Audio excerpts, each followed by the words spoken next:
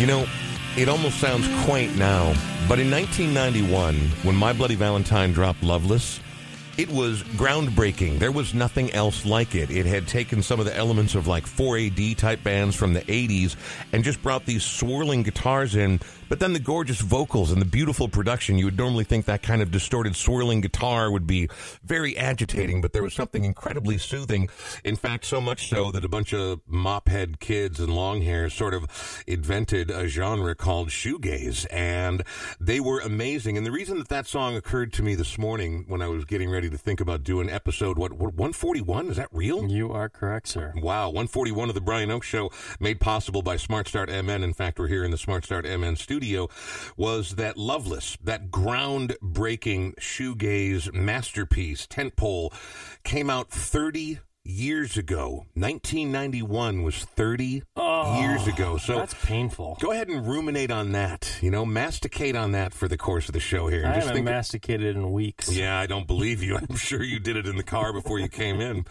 My Bloody Valentine, to kick things off, it is getting close to St. Patrick's Day. I wanted to play an Irish band, and my name is Brian Oak. I've got plenty of Irish blood coursing through my veins, and so does that guy right there. His name is Sean O'Halloran. My mother's a McCarthy, she is. Yeah. No. My mom was a Collins. Her mom was a Ryan. Her mom was an O'Hara. It goes back a long way on that side. And so what we do about once a year is we trot out our resident Irishman.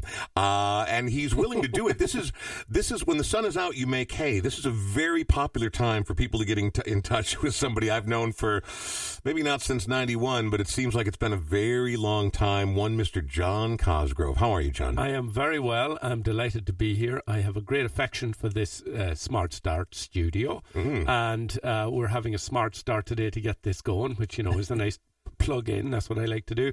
I like when you talk about Irish music being groundbreaking, because there is a lot of Irish music that has, you know, gone back 1,500 years, and so to be groundbreaking. We talked about this before we came on air, but Irish hip hop being minuscule, but it's coming, and it will be innovative, and it will. You'll be masticating for weeks when you hear it. Well, I just said it jokingly right before we got started. I'm like, I was thinking we could do an hour of Irish hip hop, but then I was like, that's going to be a pretty short show. But John assures me that, you know, some 35, 40 years after its birth, that Irish hip hop is really about to arrive. It's on its way. We like to take what already exists and add a certain level of poetry to it. Well. And also, the Irish play the long game. You've had to play the long game for centuries, right? So, I mean, like, no sense in jumping in like every Johnny-come-lately. Let's take our time with this and eventually make it our own. Now, that might be a good if that sounds like an indicator as to some innovative, great music coming, I'm afraid you're going to be disappointed. The music that we've picked for today is all based on sentiment, something the Irish do very well. Well, which is fine. I insist. I don't care what guests play on the show as long as it means something to them. And I know, because there's enough of it coursing through my veins, that crying and wailing and gnashing of teeth is very, very important to the Irish heritage. Well, there is a saying, famous speech that Ian Paisley said about the dark days that were coming. There will be wailing and gnashing of teeth, and some lady at the front says, what happens if you don't have teeth? And he said, quite quickly, teeth will be provided. All right, John, before we start moving forward and just trotting you out like some sort of seasonal leprechaun, although we are obviously doing that to a certain degree, it's good to see you again. For people who are not familiar with the Cosgrove name, which may be difficult to imagine at this point in your life and in our own, where are you from? I'm from a place called Adramsea, which is very few people will have heard of, except people from Adramsea, but it's in County Fermanagh, which is a lakeland county, an inland county in Ireland, one of the few counties that doesn't have a coast. So we're like the Switzerland of Ireland. We're surrounded by others, but we have lots of lakes, but half the county is in water, and that's where I grew up, and I have no complaints. I have no darkness coming to mind about my childhood. So that's good. Now, I don't know that county. Is that county northern? It's northern. It is Northern Ireland. It's right on what soon to be will be the non-existent border between north and south. That's my political stump for the day. Mm-hmm. Most people have heard of Donegal, which is in the northwest coast. Yeah. It's just a little south of that. All right, very good. So, I mean, but you did grow up, just for a little bit of context, the Troubles were part of your youth, yeah? Oh, absolutely, 100%. I mean, I've seen soldiers with massive machine guns walking through my backyard, and that's sun on the mild side. But we're moving on. Ethnic cleansing and all that. We've probably no one left to fight with. So thankfully, we're moving on. I did notice this weekend on one of the public radio stations, they were talking about a new show that's out that's based in Northern Ireland that doesn't trivialise the troubles, which I appreciate. I'm sure everybody's heard of Derry Girls, the show on Netflix, which is great fun and against the backdrop. That was a great, and I love the show too. It's a great reflection of how you just adapt. Like they just kept living their lives even though crazy shit's happening. Yeah, well, it's kind of like this past year where this time last year we had no idea what was coming, but here we are a year later. For better or worse, we've got through it and we've adapted, and we'll adapt when it goes the other way. So you just learn that's what humans do, and those that struggle get left behind. I have to mention one of my favorite moments in a pub with John Cosgrove, and I hope you remember this and recall it as I did, although we were having quite a bit of fun that night. Some assholes at the pub that we were at, I don't remember which one it was, but they ordered Irish car bombs. And John was not real happy about that. He looked at the bartender and he said, "Yeah, and I'll take a Twin Towers." And the people were just like, "What the fuck?" It's the same thing. Can we get a half dozen gas chambers over here? Yeah, exactly. There are certain things that you do need to know about. It's why history is important. It's why travel is important. All right, so Cosgrove, how long have you been an American? I became an American citizen in 2006. I only know that because I had to find my certification the other day for some paperwork, government paperwork. Are you in trouble? No, I hope not. I can only imagine. I've learned the hard way that it's better to worry about what's in front of you instead of thinking about what might be in front of you. So that's my wisdom for the day. But I've been living in Minnesota since the summer of '99. So I've been here for the turn of the century. I've been fortunate enough that the first 2 years I spent here, immigration didn't find me and send me back. And so I managed to escape, and I've been here since, a citizen since 2006. But I've still kept a few other passports just in case. You never know. I just watched one of the Jason Bourne movies last night, and I fully imagine you suddenly realizing they're there. You've got your boogie bag ready to go, like you need to bug out right now. You got your bug out bag and your multiple passports and your various currencies from around the world. That is true. Who knows? Maybe you're going to Tangiers, and maybe you're going to Azerbaijan. You don't know. Maybe I'm going to Mankato or Cambridge, Minnesota. I did. It's funny you bring that up because I haven't been home since November 2019. Boo-hoo, poor me, can't go home. I mean, when I go back to Ireland, right? It wouldn't have been much fun to go there in the past year anyway because everything's closed. It's still closed. And they took lockdown a little more seriously than we did, didn't they? They absolutely did, and was the case among Europe. However, the vaccine rollout in Ireland right now is clumsy, and that's being kind. I mean, US is putting in 2 million jags a day. That would cover Ireland in less than a week. So maybe, as St. Patrick's Day, you talked about me being rolled out here like a leprechaun. Maybe the Irish government boys need to roll themselves over to the White House because EU's not getting it done, and Joe Biden seems to be getting it done, and he claims that he loves Ireland. Well, Joe, it's time to step up. I couldn't agree more. Boy, I don't even know where to start because there's so much there to unpack. So let's talk pandemic since we're talking about it right now. Prior to, St. Patrick's Day last year is just about the marking point of when it really got shut down. Yes. Certainly there were warning signs and people were starting to slow down. People were starting to take it considerably more seriously. The news had been around for 6 months prior to that, but Americans are thick. I don't know if you've met many of them, but they're quite thick. And it takes a while for people to take things seriously. We were watching Europe shut down and taking it extremely seriously. And everyone here is like, I guess, whatever. And then people start to die, and it becomes much, much more serious. So what has your last year looked like? Well, I used to go to an office to work. I have a event software company, VoiceHive, and not a sponsor of this show yet, but we're working on it. Yeah, please, if you wouldn't mind. I think VoiceHive and Brian Oak's voice would go well together, but we'll talk about that at another time. VoiceHive. I'm going to masticate. And then, I've had a podcast for 4 years, Crafty Rogues, which primarily focuses on soccer and some social commentary. So we basically moved our recording to my basement. I converted half of my basement. That was a fun project. We give up the lease on our office, so I work from home. So my office became a studio / workplace, so that was great. The kids all had their own space around the home, so basically spending a lot of time at home. But I find when you put on a pair of headphones and you have a microphone and you're talking to people, it sort of keeps you sane in a way. So I've been grateful for that. We started another podcast with our good friend Vincent Francois, who is a well-renowned French chef. And given my background in the hotel and restaurant business, to Sean's point earlier, with quick quips at the bar, here's John Cosgrove. We started a sort of an alternative version. I would call it the Bloody Valentine version of a foodie podcast, where we're trying to be a little innovative. We're not just going out and here's how you make corned beef and cabbage, but have you thought about it this way? So he's a phenomenal cook. He talks about the food prep. I talk a little bit about the service, and then our Australian referee kind of keeps us apart when we disagree on certain issues because he is French. That's been fun.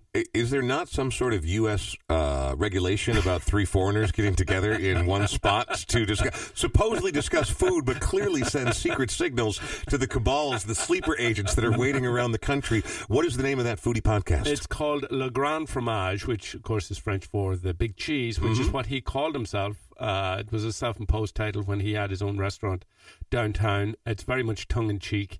I tongue-in-cheek come up with a different title for myself every week. Well, if the French guy's got a title. One week I called myself the King of the Crack, and the reception wasn't that great, so I changed it again. I promise I'll let this go afterwards, but when you've done a really good job of masticating, is the hope to have a grand fromage at the end? Oh, very good, Scott, very good. Well, and King of the Crock, it has a different meaning, doesn't it? It does, absolutely. Well, that was the thing, and I actually went out and bought kingofthecrack.com because who would buy that? I was going to say, I'm surprised it's not already taken. Yeah, well, and crock, for people who don't know, is whiskey? Crack is the Gaelic word for fun. So the king of fun. It would be very common for my mother to say on a Sunday morning when we were teenagers, was there much crack at the pub last night? Right. And that wedding was great crack, or there was no crack at that wedding. So, you can have all sorts of fun with it. But I've changed it to now I'm an accent waiting to happen. Nice. That's pretty good. So you basically, like many people, have gone home over the pandemic, but you've still kept everything up and running as much as we all can during the course of what has been a really weird year. Absolutely. And I have really appreciated the opportunity just to sit and be still for a while and not be distracted and not distract myself. Sometimes it can take you into certain dark places, but you know what? Those dark places need to be visited now and again just to provide a little bit of light. So I've appreciated that. I won't call any witnesses to this, but I think I've become a better parent. But that's still to be decided. And I've really understood what's important, which is friendship, which is my kids, which is I'm so glad I'm able to cook because I would have no crack if I wasn't able to cook. So I've enjoyed that. Obviously, it's I'm a social person. I like being out, and I missed that. But I feel like this isn't forever. We knew it wasn't going to be forever. So adopt that attitude, and of course, I am very, very, very aware of how much privilege as a white male, middle-aged male in the United States. Everything is just handed to me. Oh, you want some more? Here, let me take from everybody else and give to you. I'm very aware of my privilege, and I think just being aware of it has helped me. Well, let's go ahead. John Cosgrove is our guest. He's a longtime friend of both Sean and myself and has been on the show before. It's been a year. I'm sorry that it took so long, but apparently if the Irish had more holidays, we'd have more excuse to have you by. And also, you sound like you're a busy man, plus no one's seeing much of anyone these days, although that may be on the verge of changing, and we'll talk about that just ahead. But first, this show is first and foremost about music, and much like you, I'm sure, cover on your podcast and have seen over your many years in the hospitality industry, food is something that brings people together. You learn about someone by the nature of the food they eat, sometimes by the way they eat, whatever the case may be. I feel the same thing about music, so every guest on this show is required to bring by some songs. You brought them by, so what are we going with first? Okay, so one of my favorite Irish people, and of course, like a lot of people, I've found new forms of entertainment, especially in podcasts. One of my favorite Irish comedians is a guy called Tommy Tiernan, and he's quite a big deal in Ireland. And he did this bit once, and he's got his own show and his own podcast now. I'd highly recommend it. But he did this bit once complaining about the Irish rugby team having because the Irish rugby team represents the entire island of Ireland, they just didn't want to play the Republic of Ireland's national anthem, so they came up with this song called Ireland's Call. So, as he said, the savages from the north could sing a song together with the savages from the south, as a sort of. And he said it was the most corporate shite song he'd ever heard in his life. And he said, I have a recommendation. What we need to do is get Big Tom on it, who is an Irish country singer. He said he's got a complexion like earwax. He's got a song that really speaks to the Irish attitude around life and reflection of life. And the song is, You're Going Out the Same Way You Came In.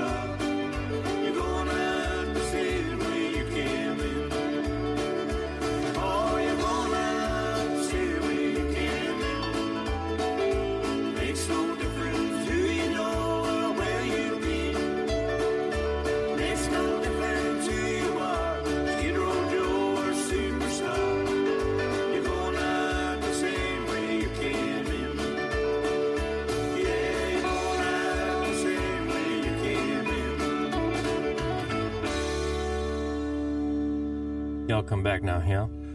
You know, I got to say, you can hear the faintest tinklings of traditional Irish music in there, but clearly Nashville informs at least that particular song by Big Tom more than anything. Well, let me tell you, country music in Ireland is the biggest genre. Country music outsells every other genre of music in American Ireland. influenced country music. Absolutely, 100%. Your father was a big... Oh, absolutely. Yeah, my dad's dream was to come to Nashville when he came to the States, was to go to Nashville. There is a lot of these artists record in Nashville. Garth Brooks, you know, I know how popular he is here, and he's universally popular. He's played in front of more people in Ireland than you two have. What? Yes, I know, it's shocking. It's not something I like to admit, but there we go. I know that U2 is pretty popular in Ireland, and so I'm not surprised. I mean, Garth Brooks did 11 shows in a row at Target Center over the course of a week once, and so I'm not, and all were sold out. So I'm not surprised about that. But I guess I am surprised. I didn't realize. I knew American country was popular other places, but that popular, I had no idea. Well, the biggest Irish country star is a guy called Daniel O'Donnell, and you know, we call him all the blue hairs love him. He now is doing shows on PBS. That's how popular he is, and he's a massive artist in the UK. If he was playing in the studio next to me, I would go to the other side because I can't listen to it. But I like the sentiment behind this song, and that's why I picked that one. It is the Brian Oak Show. It's made possible by Smart Start MN. Smart Start MN is Minnesota's original ignition interlock company. What does that mean? Well, drinking and driving is a really, really terrible idea. And I think on paper or sitting around a table in the morning, everybody knows that. However, you go out and you have a little, how do you pronounce it? Crack? Crack. Yeah, just like crack. Just like crack. Okay, very good. And maybe you have a little too much, and then suddenly your thought process is a little swayed. You're like, I can make it home. I'm cool. And you get popped. You get a DUI. Best case scenario in that situation is that no one gets hurt. You don't hurt yourself. There's no property damage. Worst case scenario could be so much worse. Even before you're found guilty, if you're pulled over, you're going to lose your license. And getting back to your regular life, even during lockdown, you still need to drive. You still need to go places. You need to get back into your car.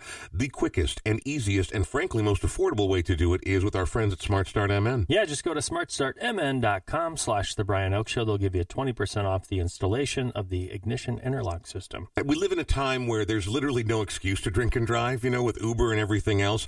That being said, I'm sure that they're still going to be doing just fine for business because people keep making terrible decisions. What happens if you're like I was, you go to the pub thinking, I'm just going to have a few pints, and then you run into some friends, and then 5 hours later, you're still there.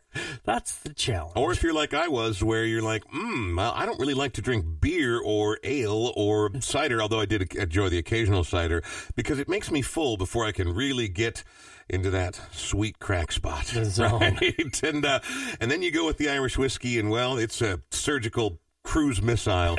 So just be careful out there. But if you're not, someone you or that you know needs to get back into their vehicle, smartstartmn.com/The Brian Oak Show. John Cosgrove is our guest. So, John, you, like a lot of people, locked it down over the last year. You took your business and your creative endeavors at home, and now you've got a place where you can do it. And now as things are starting to slowly open back up, I mean, you got your first shot, right? Your first vaccination. Yes. Good for you.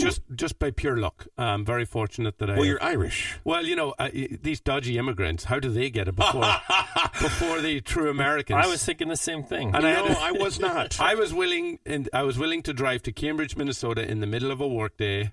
Quote unquote what work a day, sacrifice. And stand in line for an hour. And it was a little humbling, I have to say, and I was very grateful. Once again, I am very aware of my blessings and my privilege, but I'm grateful for it. My children's mother has the vaccination, and now I have it, so it's kind of it's really psychologically, it feels great. Yeah, well, That's and again, good. it's starting to happen, and the rollout seems to be doing, it's not ideal, but what they are doing is finding spots like, otherwise, if you hadn't gone and gotten that, maybe someone else would have, but we already know a certain number of them are going to waste because of the nature of keeping them stored. So I don't begrudge anybody. No. I'm a little jealous. I would like to get one, but I don't even feel right signing up yet because I'm like, well, but then I had someone tell me, with your body mass index, you're totally eligible. I'm like, oh.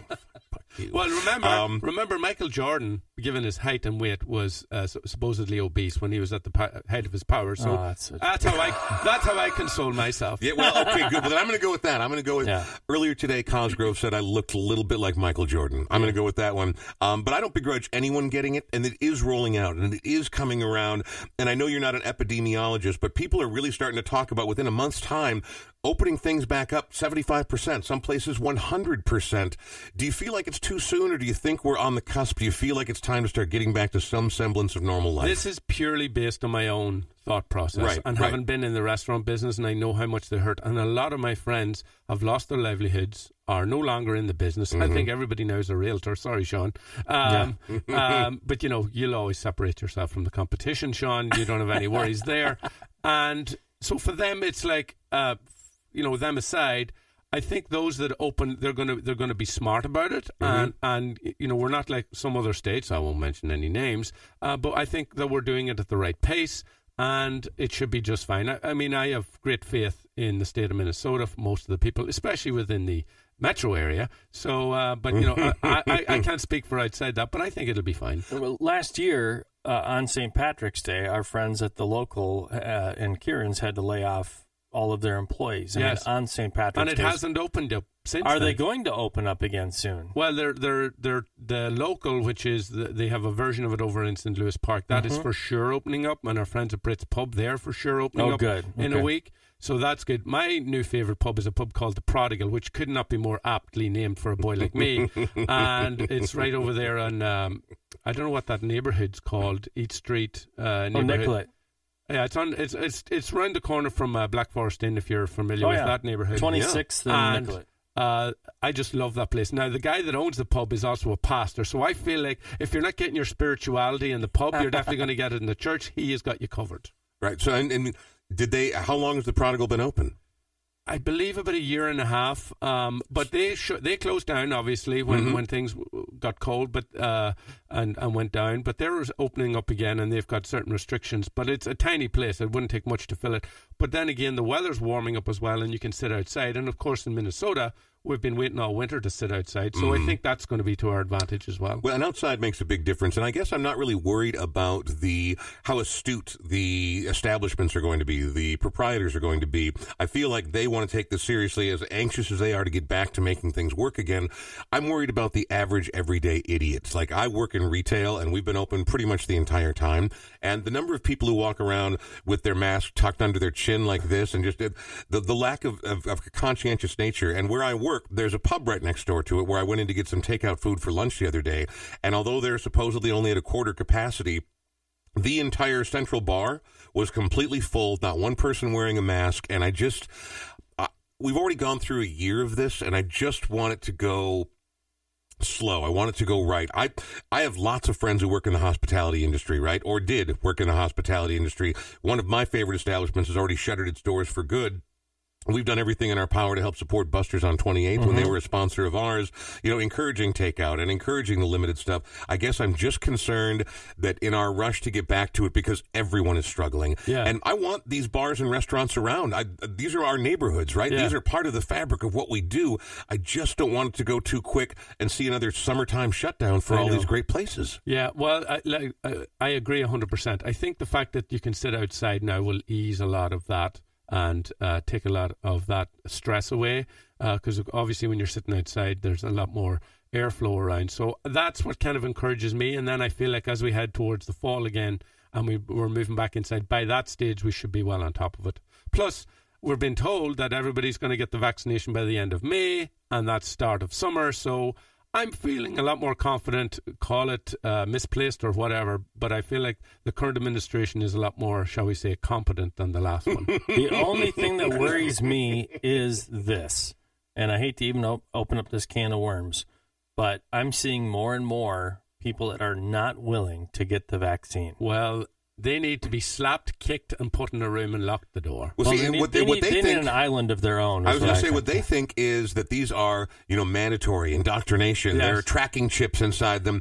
Well, I say let's make their worst nightmares come true. Let's go around and round them up. Mandatory vaccines for their children first in front of them, and then we give them to them. Because guess what? We all have to live on planet Earth, and if you're not willing to play ball, then I agree with Sean. An island. That's always seems like a reasonable. A reasonable destination for somebody who doesn't agree with your point of view.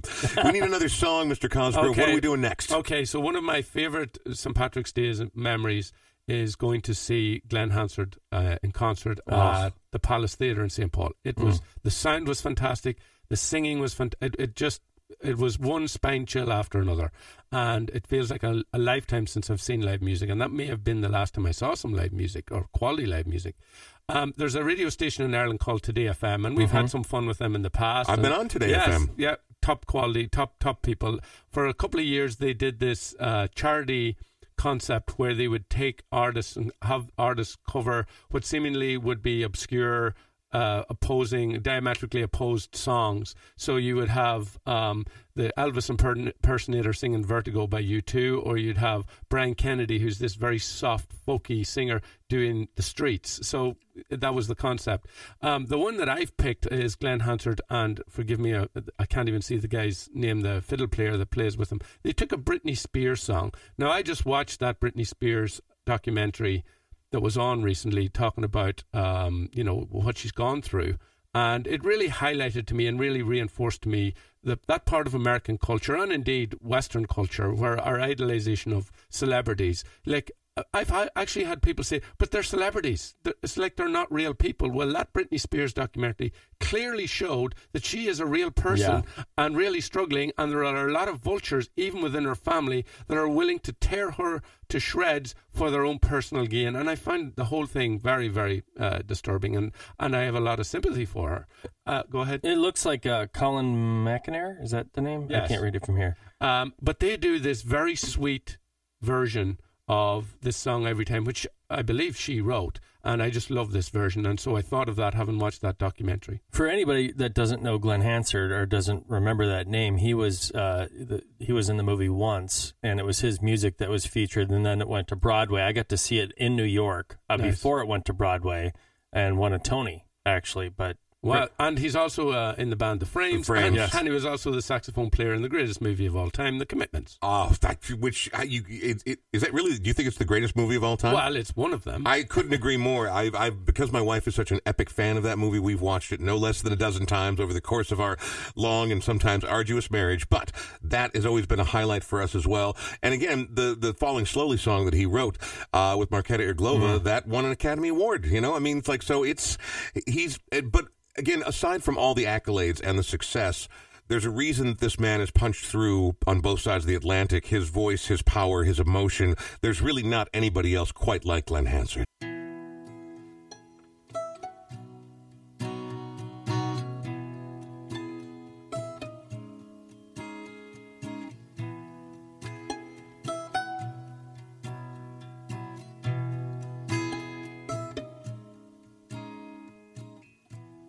Notice me,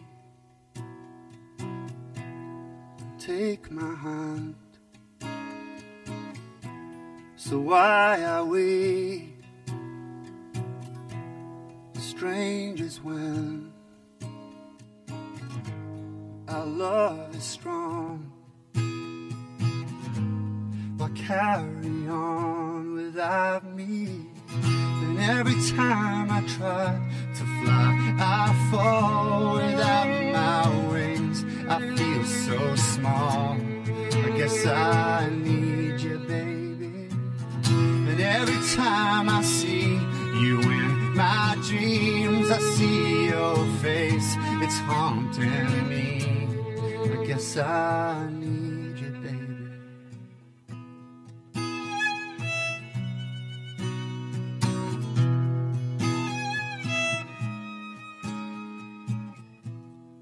Make believe you are here. It's the only way I can see it clear. What have I done? You seem to move on easy, and every time I try to fly, I fall without my wings. I feel so small. I guess I need you, baby. And every time I see you in my dreams, I see your face. You're haunting me. I guess I need you, baby. I may have made it rain. Oh, please forgive me. My frankness caused you pain. Now the song's my sorry. 3, 4.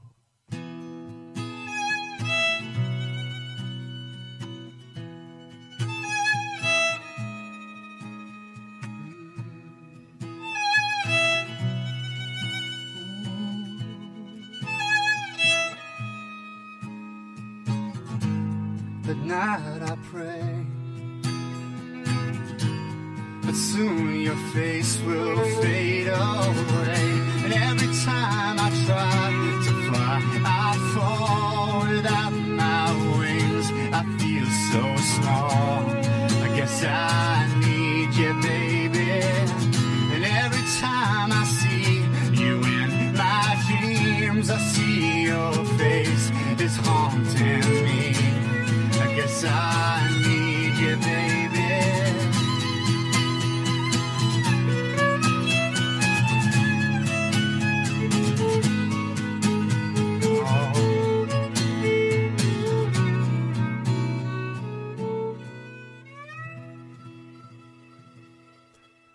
Look at that. You were absolutely right. Written by Britney Spears and her friend Annette Stamatelatos, and produced by Guy Sigworth, who has produced basically most of the major pop stars in the last 25 years on both sides of the Atlantic. He's worked with Seal, Bjork, Madonna, Britney Spears, as we mentioned, David Sylvian, Alanis Morissette, lots and lots and lots of others. Adele, if I'm not mistaken. Wow. Yeah. That's an impressive list. Not bad. And I was just reading up on that song because I don't know that I know the original, or maybe it's just so changed there that I don't recognize it. But apparently after her breakup with JT, Justin Timberlake wrote the song Cry Me a River, which was sort of a pointed arrow at Britney Spears. And that was her response song right there, told in heartbreaking form by Glenn Hansard. Do you imagine it's exhausting delivering music in his style? He must have a way. I'm serious. There must be a way to separate yourself from the emotional heft of the songs you write, because there's not ever one of his songs that's just like a piffle, right? Like there's not one that's just like, oh, that was a fun little jam. Let's hear another one. You know, they're heavy, they're real. He must be very comfortable with that. And the other artist that comes to mind in that arena is Van Morrison, but we all know how grumpy he is, so that's his excuse. But Glenn Hansard doesn't seem to be that grumpy. Yeah. So somehow maybe that's his release. And it's healthy. And then he gets it out, and then he gets on with his day. Cathartic. Glenn Hansard right there on The Brian Oak Show. The Brian Oak Show is also made possible in more ways than one by my friend Sean Bernard. Sean, in one of those ways, it is because you are a sponsor of the show, and you are a realtor for Edina Realty, 50th and France location. I am indeed, and things are really heating up. We really need people to list their homes right now. We are at a crazy, crazy low for inventory right now. Right. There's nothing on the market right now. So you're telling me that once the snow is melted and all the dog poop in my neighbor's yard has been revealed, even if they just put it on sale as is, there are going to be people who are interested? Yes, there will be. It's crazy what's happening. I had somebody, I went to see their house, a person that we both know, and she had somebody come up to her door and just knock on the door and said, "Are you interested in selling your house?" Wow. Because there's also people that have sold their house and they don't have a place to go to. Oh, that's smart. So it's just really odd. Now, I have several friends that are saying we're going to wait till 2022 to sell. Well, you don't know what the market's going to be a year from now. So right.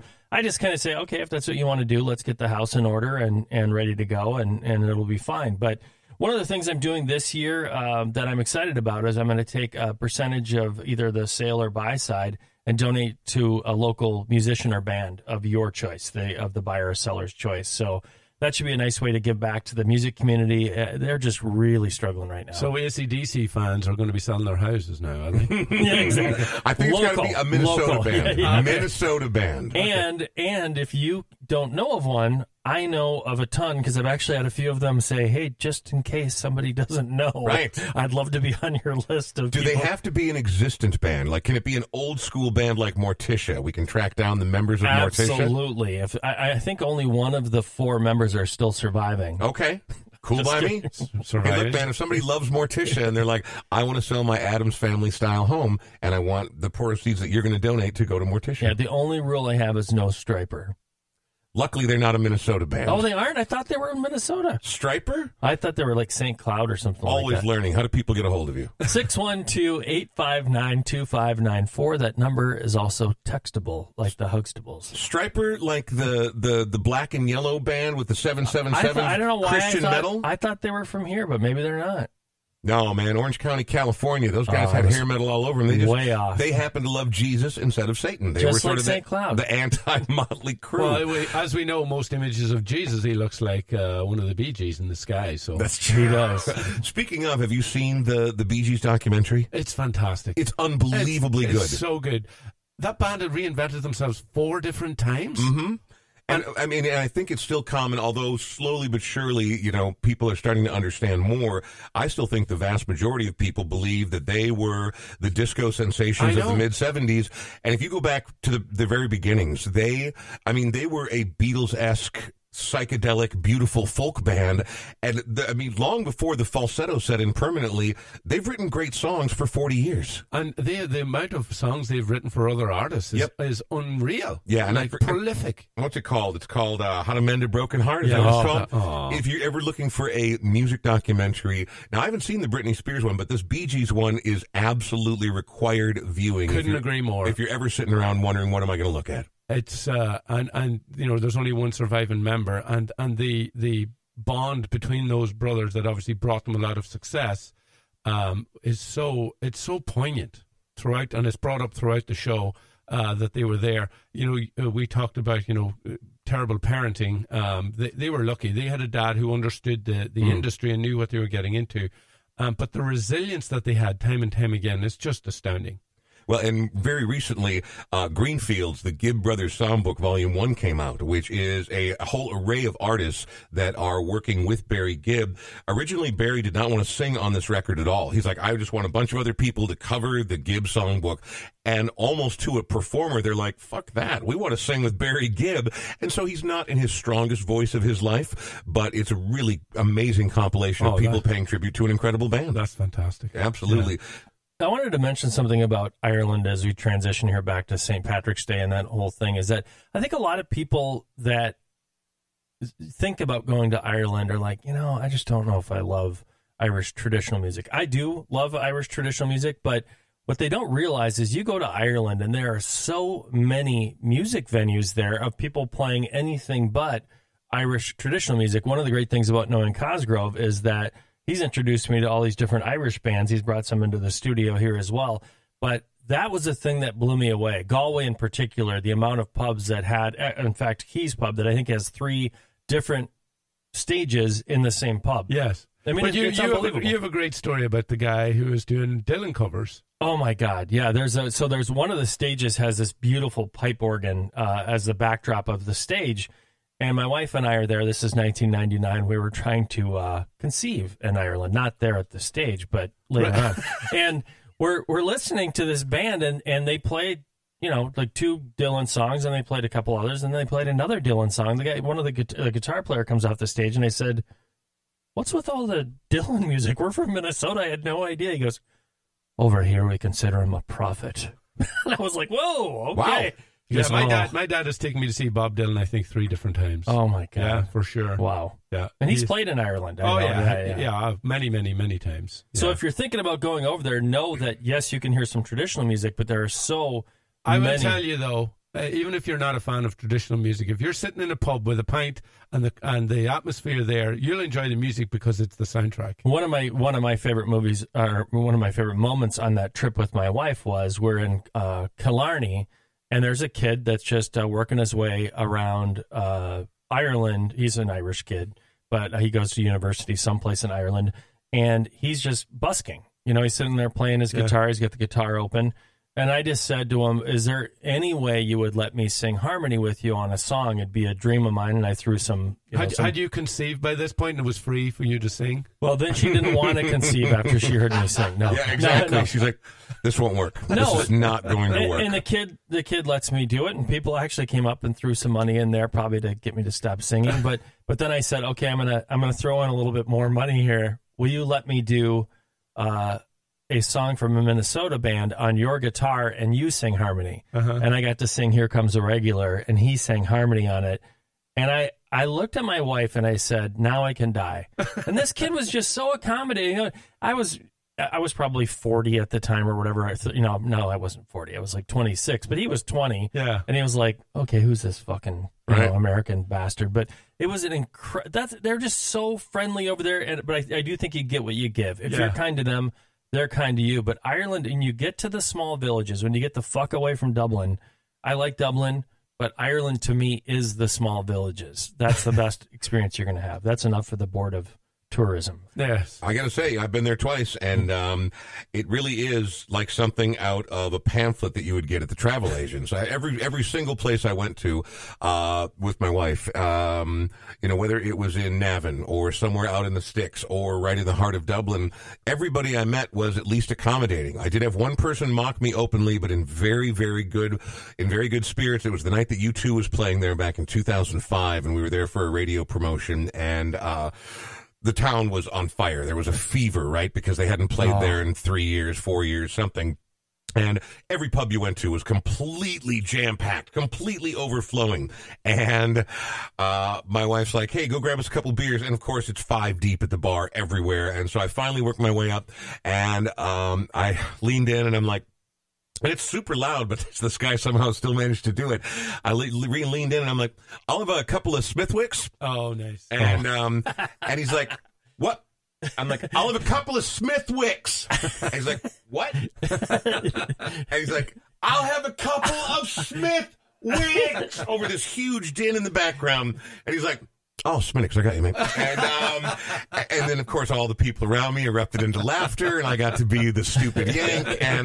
But I somehow still felt it was a charming moment. I didn't feel at all offended or irritated. And you know what? He fed me out a little line, and then yanked the hook. Yeah. Well, it's we call this studio craft, because that's studio craft right there, Mr. Oak. Because I recently had a conversation with a good friend of mine, Mark Conklin, who lived in Ireland in 88, 89, and a year out from college. He went to college in Notre Dame, as he calls it, the most average city in America, South Bend.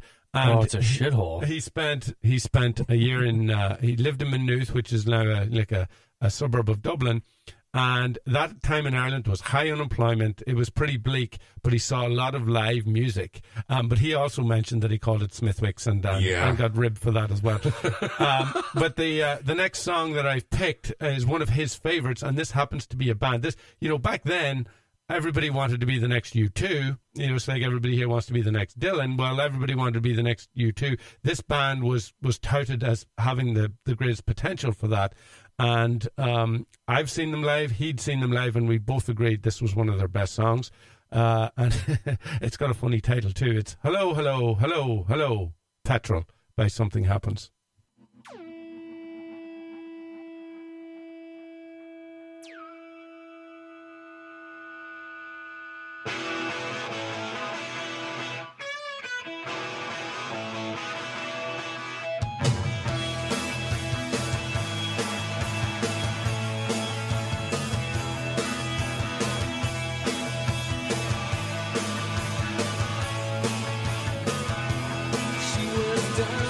She wears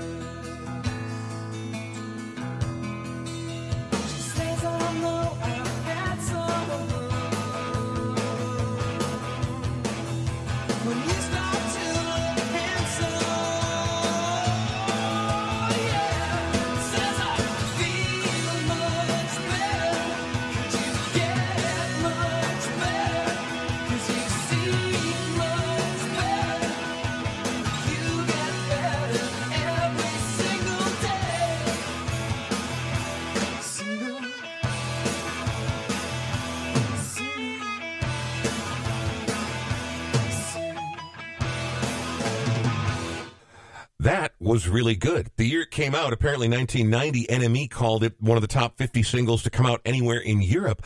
I've never heard of Something Happens. I'm glad I'm able to bring a little bit of joy. I appreciate that. It was a great song. I mean, it sounded very much of its era. Not quite the whole Manchester thing, but it had that sort of 1990 vibe and to it right there. They've got about a dozen songs that are fantastic. I'm a big fan. And Tom Dunn, the lead singer, has gone on to enjoy great success as a radio host. And, of course, he can speak to it with a little bit more authority, having been on the scene. And this band was touted as the next big thing.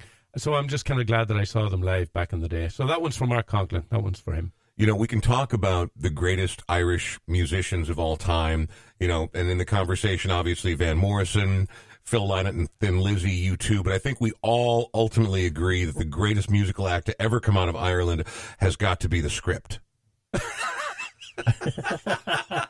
So much so that they refuse to play Irish festivals because they don't want to be seen as an Irish band. I know. I remember that even when they were having hits here, they would do everything in their power to distance themselves from the fact that they were Irish because somehow that was... That's not cool. A liability. How is it not cool to be Irish? I know. That's crazy. I think it is crazy. And to your point earlier, about, there's only one day of the year. This is the time of year when the Irish, you're going to see boys like me on TV making Irish stew. That would never happen. If there wasn't St. Patrick's Day. But Kieran, my old friend and mentor, said many times, he goes, here's what we need to do. We need to find 11 more saints, and we only need to work 12 days of the year. He's not wrong about that at all. Speaking of your native land, the Emerald Isle, so things are starting to move in the right direction. Europe seems to still be taking lockdown much more seriously than we are here in the U.S. But, it's slowly but surely. Vaccines are rolling out. It's changing. You said... It's been a couple of years since you've been home. When are you going back? I think it'll probably be November. I don't think I'm going to get home this summer, just purely based on the fact that, with kids and cost. And I want to make sure that things have opened up in Ireland, too, because as much, as fun as it is to go visit with family, you want to be able to go out, because going out in Ireland is what it's there for. That's why it exists. So I want to make sure that even if it's only the local Karani bar that's open, that's fine for me. But I want the place to be open and things to be going on, because that's the magic. It's fun in Ireland on Sundays, actually, that I was surprised about, is that the whole family goes to the pub to watch rugby or football. And it's just amazing to me that you'd have the grandmother there with... Sipping her wee drop of electric soup. That was Oh, electric soup! How I miss these. What does your next year look like? Are you, now that you have pulled everything back home, and you talked about letting your lease go in your office? Yeah. Is this what your life looks like moving forward? Are you going to remain on the home front? Are you looking to get back out? I also know that you're someone who has a hard time sitting still for very long. Yeah. So I just wonder if you've got other things that you're looking forward to thinking about doing in the coming year. I think the base, the day-to-day base, is going to be, so in my business.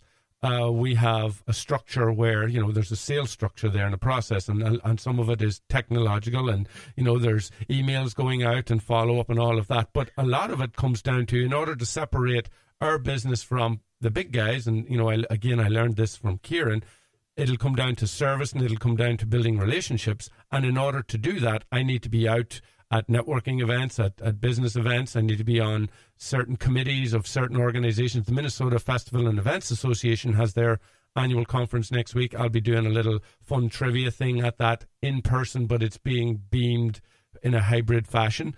And getting to know, in the events world, it's all about who you know, and people like to work with people they trust.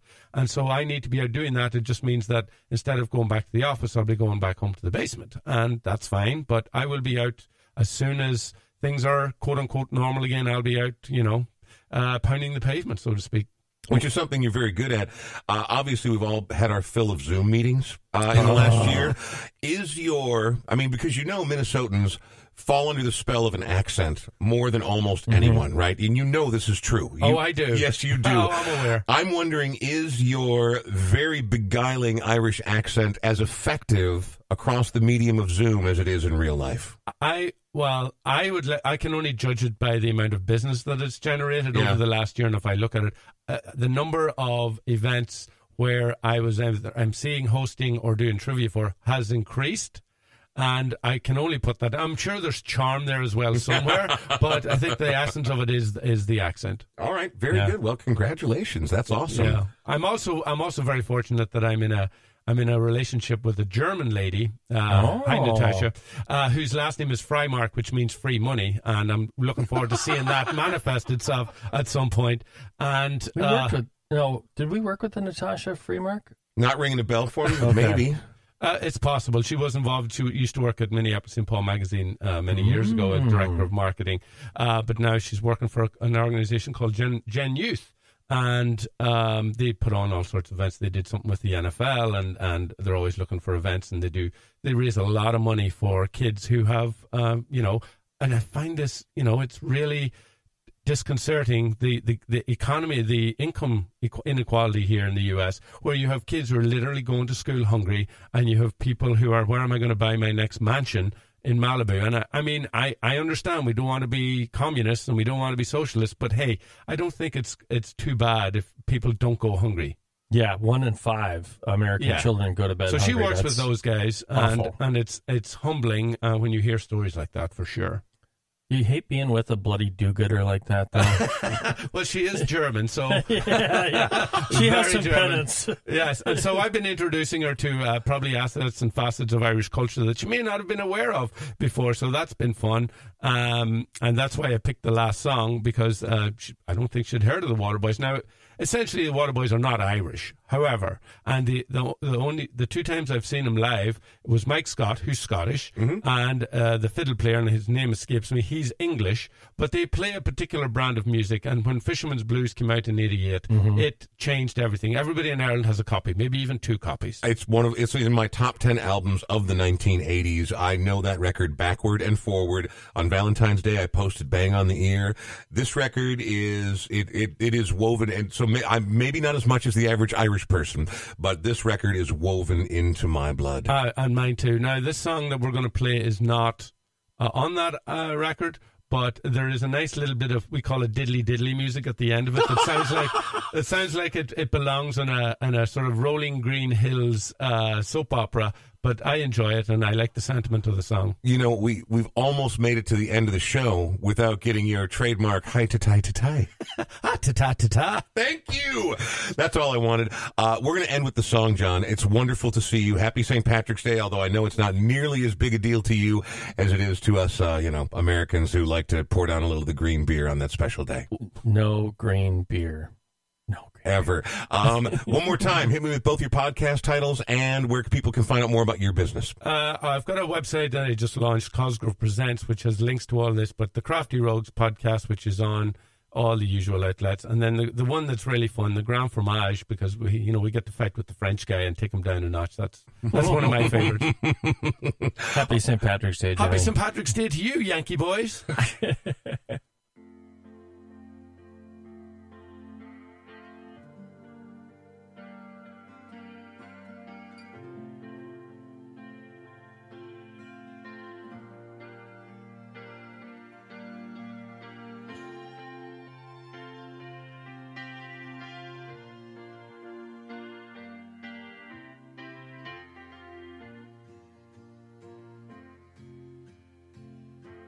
A man is in love. How do I know? He came and walked with me, and he told me so. In a song he sang, and then I knew a man is in love with you. A man is in love. How did I hear? I heard him talk too much. Whenever you're near, he whispered your name when his eyes were closed. A man is in love, and he knows.